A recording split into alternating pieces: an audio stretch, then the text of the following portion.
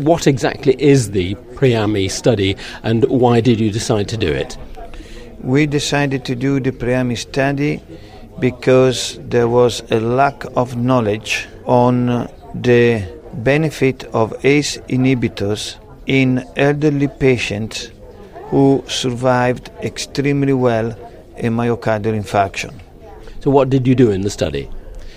We randomized patients older than 65 years and which had a myocardial infarction and absolutely normal left ventricular ejection fraction. And we randomized them to Perindopril 8 milligram against placebo for 1 year. And we did measure the extent of remodeling, which was statistically significant, reduced by the treatment. This biological effect allowed the patients to have less hospitalization for heart failure, but we couldn't find a benefit in terms of mortality, probably for two reasons. First of all, the mortality rate of these patients was extremely low, and secondly, it is clear that you need a longer treatment of at least 2 years before the mortality curve starts to diverge. So what is your overall finding and take-home message?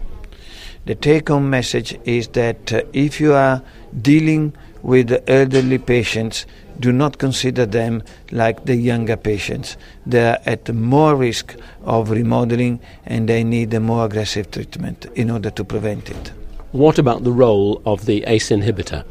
The role of ACE inhibitors is fundamental because the action of ACE inhibitors occurs on the top of a full beta blockers treatment, and the beta blockers are the best drugs for remodeling.